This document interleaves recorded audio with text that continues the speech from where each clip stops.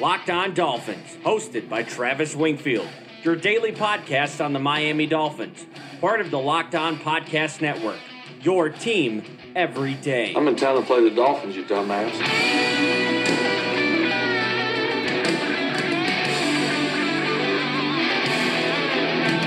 What's up, Dolph fans, and welcome into the Thursday, May the 9th edition of the Locked On Dolphins podcast. I am your host, Travis Wingfield, and as always, I am here to bring you your daily dose of Miami Dolphins football. And on today's show, what are realistic expectations this season for Miami? What would constitute a good season? We'll discuss that. Plus, we'll get you all set for rookie minicamps kicking off today at 2 p.m. Eastern and going through the weekend. 7 things to watch from the youngsters, and we'll finish up by taking a trip around the AFC East. But first, before any of that, I kindly invite each and every one of you to please subscribe to the podcast on the new Himalaya Podcast app or Apple Podcasts or however you get your podcasts. Go ahead and leave us a rating, leave us a review. Give me a follow on Twitter, the number one follow on Dolphins Twitter as voted by Dolphins Twitter. It's at Wingfield NFL. The show is at Locked On Fins. And check out LockedOnDolphins.com. My piece looking at the 7 things to watch for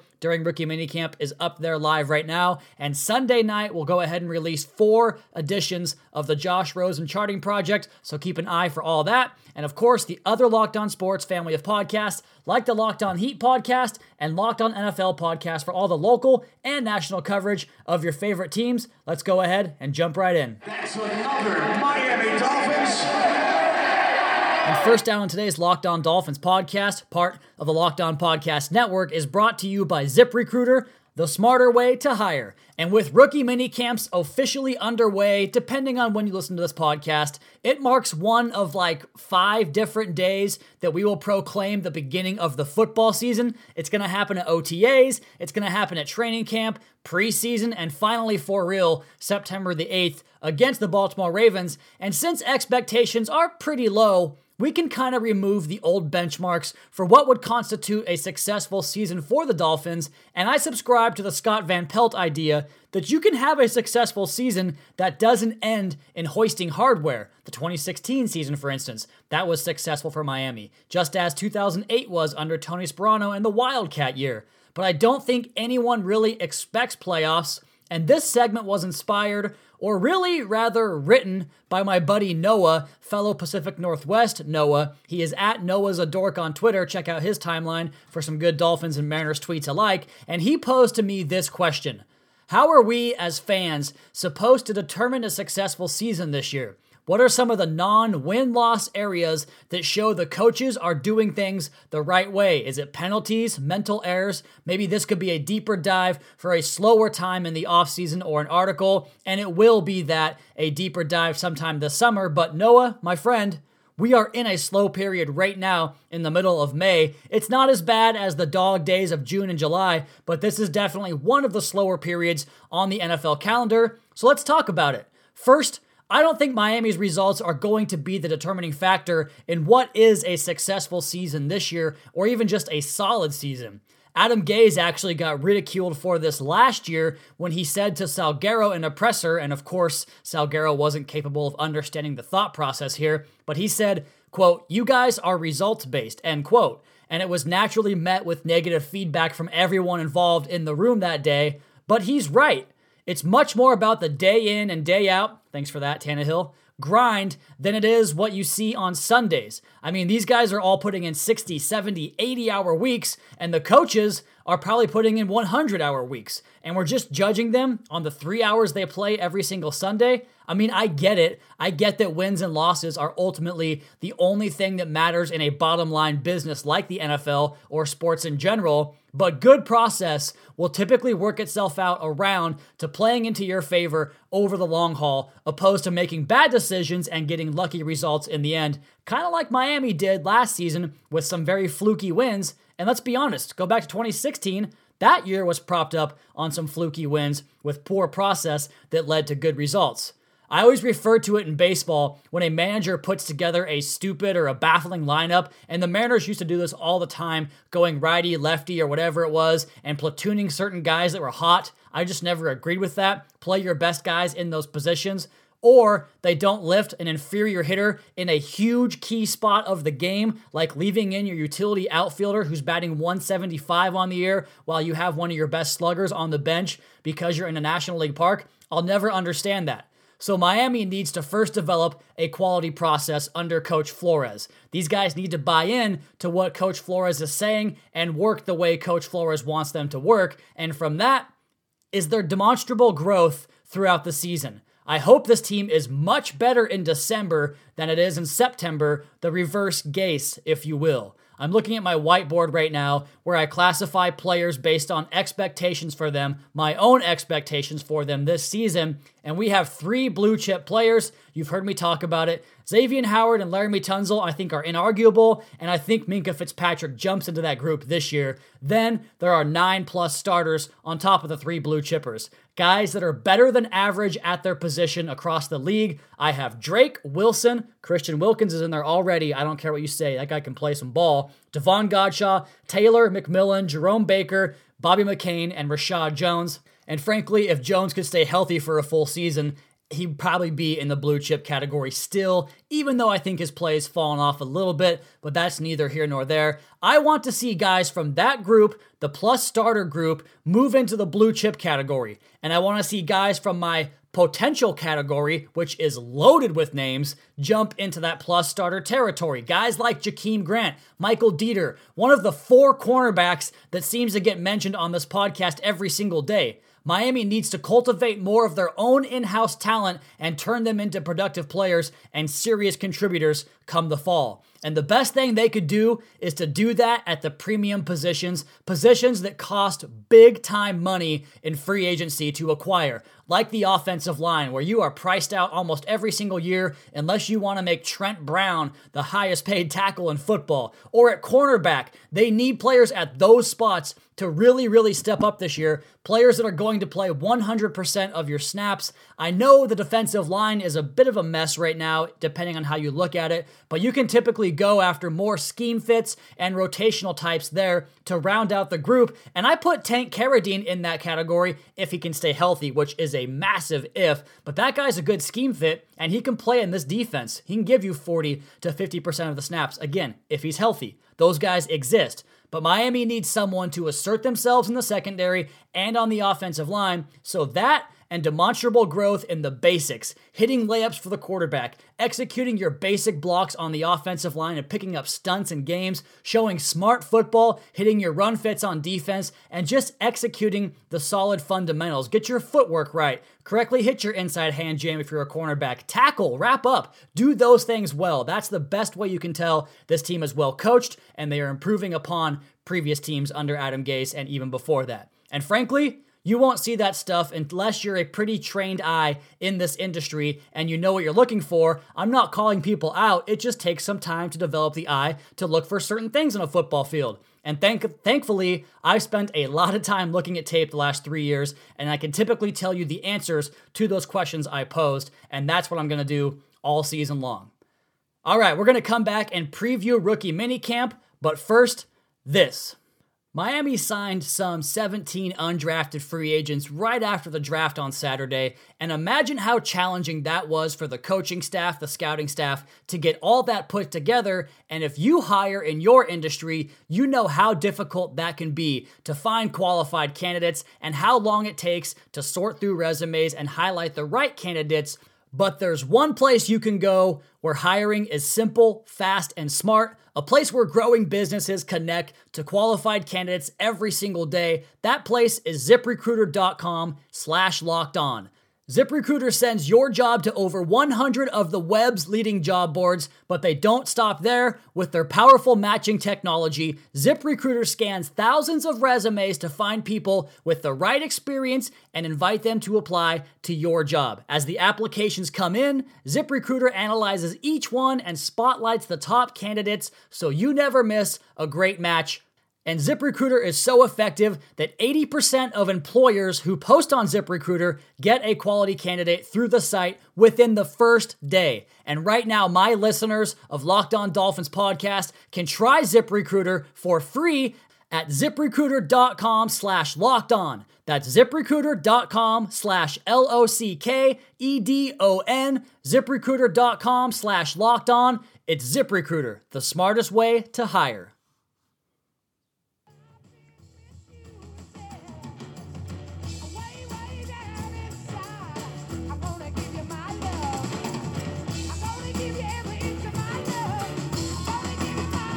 It felt kind of weird not having any content up on LockedOnDolphins.com on Wednesday, but we have some for you today written by yours truly. Of course, we did have Jason Harina's piece up there on Wednesday, but for myself, I feel like I've published a piece every day now, going back to the couple of weeks before the draft even. It's such something I do every day. It's therapeutic. It teaches me. And of course, I think we all learn something when we can publish content on the site about this football team. And today we have up there the 7 things to watch at Miami Dolphins rookie minicamp, which kicks off today at 2 p.m. Eastern, 11 a.m. out here in the West. And I'm going to have you guys covered on everything that happens at minicamp, from the post-practice pressers. Probably going to be scouring other beat writers' timelines since they're going to be at practice. I will not, obviously, being a West Coast or Pacific Northwest coverage journalist for you guys out here up in the PNW, but we'll have you covered on LockedOnDolphins.com as well as on the podcast on Friday. Let's go ahead and jump into these 7 things I want to see from the Dolphins this weekend at rookie minicamp. I think it's roughly like 21, 25 players, something to that effect. There are 21 rookies that are rostered on the team, but I'm not sure how many guys they have that are tryout players, like Malik Rozier, for instance, the University of Miami quarterback that's going to be at camp at Davie this weekend. But number 1 is Christian Wilkins' dominance from the word go. I want to see Christian Wilkins, or hear about Christian Wilkins, whooping the crap out of whoever they put in front of him. Because if you go back to the 360 episode on Christian Wilkins from the night of the draft, Thursday night on April 25th, you heard the story about about him showing up to his high school team as a freshman and beating the crap out of the 2-time captain, all-league center, and making him cry. I want Wilkins to make some people cry because he's going to be going up against a bunch of undrafted guys in the middle, and those are guys that he needs to beat, guys that he routinely beat at Clemson, play in and play out. He is so integral to this defense, not just this year, but going forward, and I want to see him have that infectious mentality on the rest of the defense and get these rookies playing up to his level and have him be the one that sets the example. So Christian Wilkins, go out there and dominate from the first second you step on the practice field. And speaking of those UDFA offensive linemen, that's number 2, the quick development of those guys, because all these undrafted free agents that were brought to Miami, they couldn't have gone to a better spot because this team, this group of offensive linemen, it's wide open, not just for roster spots, but for starting spots. If any of the 4, between Shaq Calhoun, Kirk Barron, my personal favorite, Aaron Montiero, or Ryan Anderson, can hold their own against Wilkins, then they'll have an opportunity to really get themselves more reps in OTAs, and you've got to stack up good performances on good performances if you're a UDFA, which is roughly a 3% chance to make the roster. So you have to do well here, you got to do well at OTAs, and you got to have a great camp and a great preseason. That's how it works out, and so it all starts with step number 1, going up against Christian Wilkins this weekend. And again, these guys have a chance to earn roster spots because the people in front of them, the developmental prospects from previous regimes, have not been that good. Isaac Asiata, to be totally honest, I'm pretty surprised that he's even still here. And so those guys can be overtaken by the new crop of UDFAs that were just brought in. Let's see how quick they can develop. Number 3, Miami's offensive line draft picks. Michael Dieter has been penciled into a starting position by every single Dolphins fan, journalist,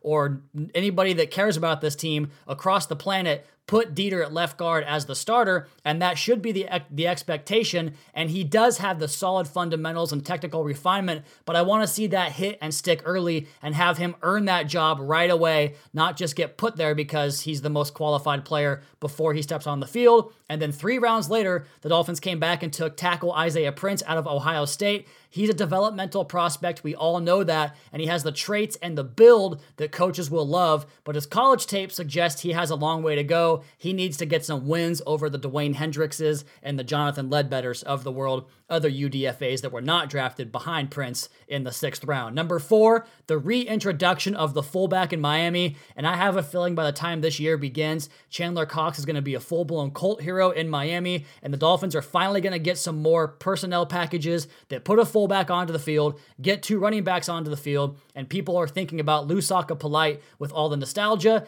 and he, Chandler Cox that is, joins fellow 7th round draft pick Myles Gaskin to give this rookie camp a lot of 21 personnel package looks and a lot of juice out of that package as well. Number 5, the speed at linebacker. I think that Andrew Van Ginkel has every opportunity to carve out a sub-package role on the 2019 defense, which is a big step forward for a 5th round rookie, but he was kind of held back by injuries last year. If he can be healthy and return to his 2017 performance at Wisconsin, then he could be a guy that takes out snaps from Kiko Alonso. And then there's Miami native Terrell Hanks, who has the big punch. He can lay the wood, but he can scoot as well. He can flat out fly when he's not battling this ankle injury that he's dealing with the entire post and pre-draft process, I should say. But he returns home with what he describes as a mountain on his shoulder, not just a chip, but a mountain on his shoulder. Number 6, can Preston Williams emerge as a challenger to Devontae Parker and Bryce Butler? Because the Dolphins' frontline receivers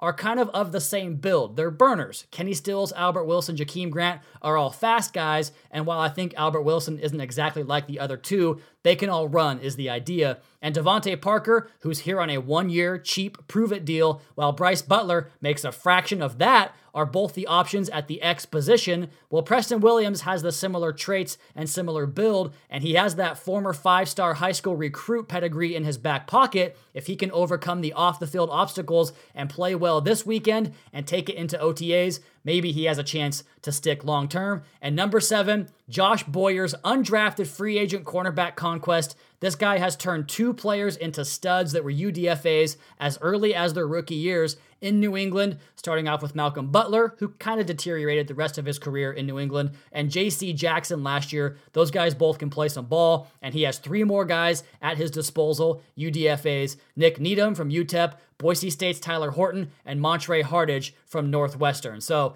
it's not quite the return of football, but at least we've got a little bit of something here to chew on. Again, we'll have you guys covered on all these things on tomorrow's podcast. On Sunday, we'll wrap it up and talk about which of these things might have happened, which of them didn't happen, and maybe start previewing OTAs at the end of May. But at least there is football to talk about, and that in its own right is exciting for all football fans everywhere. And we're going to come back on the other side of the podcast here and talk about some AFC East odds, as well as the other teams in the division, the hated 3, the Bills, the Jets, the Patriots. We'll do that next on the Locked On Dolphins podcast at Wingfield NFL, at Locked On Fins.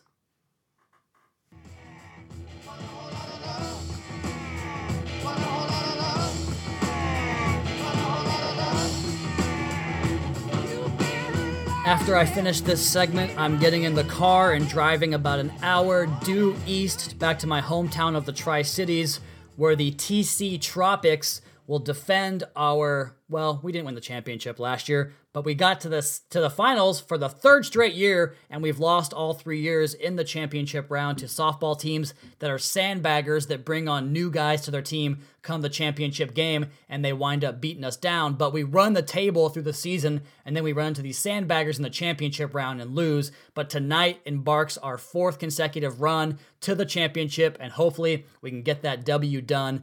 And we'll talk about the result on tomorrow's podcast because I know you guys care so much about my slow pitch softball league. But let's go ahead and turn gears here back to something you might care about, or maybe you don't. I don't know. The AFC East, because they released the odds on Bovada on who had the best chance to win the division and everyone else's odds below the Patriots as well. And we start with Miami, 25-1 odds to win the AFC East. I think that's a good bet. And the reason I think it's a good bet is because we can't trust anything the Jets or Bills have done. Pretty much all 3 of these teams have been through this cycle where they compete to see who can win 7 or 8 games and get that so awesome distinction of 2nd place in the AFC East. And while the Jets and Bills both had active off seasons, and both fan bases will certainly tell you they feel better about their teams, and one of those 2 teams I think did great, the other team not as much, both of those teams, as much as they want to get excited, Do you trust him? Can you trust the Bills, Jets, or Dolphins to actually win double-digit games? I don't. And so that's why I think 25-1 just on that alone is a good bet. But then you're going to need some help taking down the Patriots. It probably would have to come with a Tom Brady collapse, maybe even an injury.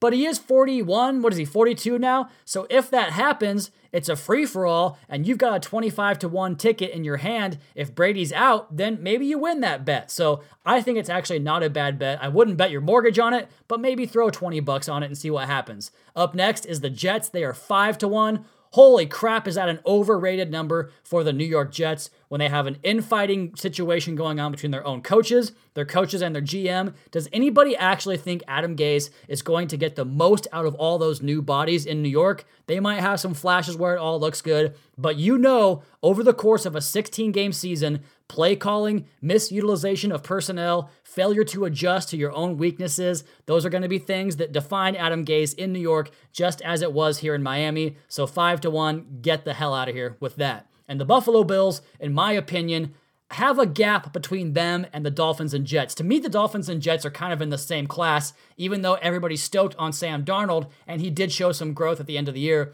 But I think the Bills are a solid notch ahead because they're probably one of the better coach teams in this division easily, and maybe even in the conference. I think they had the best offseason in the entire NFL. I love that they got John Brown and Cole Beasley for Josh Allen. They can play defense, and they are very well coached on that side of the ball. And they did have the best draft of anybody, in my opinion, as well. So it's going to come down to whether or not they can get Josh Allen to progress and move forward and develop some chemistry with those pass catchers, because they're better, but they're still not great. But you have to give them credit for Ed Oliver and Cody Ford with the first 2 picks. That was a home run, and they did well in free agency as well to shore up that offensive line and go get Josh Allen some help at wide receiver. And the Patriots. The frickin' Patriots are 2-7. That means if you bet $7 on the Patriots to win the division, you win 2 back. So enjoy those bets if you want to do it. I guess it's pretty much a guarantee unless someone gets hurt. But it's the clockwork of the New England Patriots. Even without Rob Gronkowski, they'll just reinvent themselves and probably use the tight end far less in formation. The draft to me was a home run because it always is. And it's not that they particularly draft well for value or filling out needs or whatever you want to call it, but the number of picks they have every year allows them to take a lot of players, obviously, and they find roles for those guys to contribute early on and replace them down the road. And that clockwork machine that just replaces guys they lose with forethought in their minds every single year, like going after Michael Bennett to replace Trey Flowers for far less compensation, and they're going to get a 3rd-round comp pick for Trey Flowers, or the exact same situation with Jared Veld here and allowing Trent Brown to walk, and they're going to go ahead and scoop up a 3rd-round pick in the process for that. It's absolute clockwork for these guys. If you think Belichick's ever going to slump, then you're probably going to be waiting for a lot longer of a time because he doesn't do it. What about some other betting props that I might fancy? Some individual or team props? Go back to the Dolphins here. 4.5 wins on the season. I think that's probably a safe bet, and I did cash a big one last year on the 5-win total, which was outrageous coming into the season. Starting off 3-0 made that feel really good, but I think that 4.5 wins, just for the reasons I've mentioned earlier, the coaching improvement and the lack of talent disparity in the NFL, a lot of these games come down to coaching decisions and overall preparedness, and as well as conditioning, and in Miami, that stuff can get really out of whack. So 4.5 wins is not that much to ask, even if you are a bad team. Every year, there's a team that's supposed to lose 14, 15, 16 games. Last year, it was the Bills, and they almost always wind up winning 4 or 5. So Dolphins to win 5 games, could easily see that. The Cardinals are in the same boat. Hell, I like Arizona at 200-1 for the Super Bowl, but I'm sure you guys knew that because I love Kyler Murray. But what if he is as good as we think he is? Then they could be a contender this year. Who knows? Frankly, I like betting on college football the best. The talent gap there is much different than the NFL. That helps. There's less luck because of that talent gap, but you do have to deal with the fact that the kicking game is shoddy at best, and these 18-year-old kids are more prone to make poor decisions, but I do find it easier. The tough part of betting college football is avoiding the allure of the big primetime game because, of course, you want action on Bama LSU. You want to watch that game, so why wouldn't you? But those are the tough ones to bet, even though your boy cleaned up last year on Bama minus 18 at LSU. But those games are tough. It's the lower level games that you want, the group of 5 games. Vegas handicappers do not have enough time to go through all those lower level games. So if you can show the discipline and stay in those games, you should do okay as long as you have some knowledge of that level of football. But if you had to put a gun to my head for a Super Bowl team right now, because I guess we're doing that, there's a whole flock of teams that I like, particularly in the NFC. I think the Falcons and Vikings are going to have bounce back years. I think the Eagles will be there, the Saints obviously as well. I like Kansas City and Los Angeles in the AFC, as well as the Colts, and of course the Patriots. So if I'm going to make a prediction on May 9th for a Super Bowl team, I'll go with, give me the Chargers. I really want Rivers to win one before he goes out. I think he's a Hall of Fame level quarterback. Even though he's kind of a giant baby, that team is just loaded with talent, and they have a lot of my favorite players, especially Derwin James. But as for this podcast, that is going to be my time. Hey, if you have a smart speaker, tell your smart speaker to play Locked On Dolphins podcast and pull up your daily dose right away. Also, please be sure to subscribe to the podcast on the Himalaya podcast app. Leave us a rating, leave us a review. Check out the other Locked On Sports family of podcasts for all your local and national coverage of your favorite teams. Follow me on Twitter at Wingfield NFL. Follow the show at Locked On Fins. Keep up to date on the Daily Dolphins blog over at LockedOnDolphins.com. You guys have a great rest of your night. We'll talk to you again tomorrow for a Friday mailbag edition, a mini camp review edition of the Locked On Dolphins podcast, your daily dose for Miami Dolphins football. Fins up.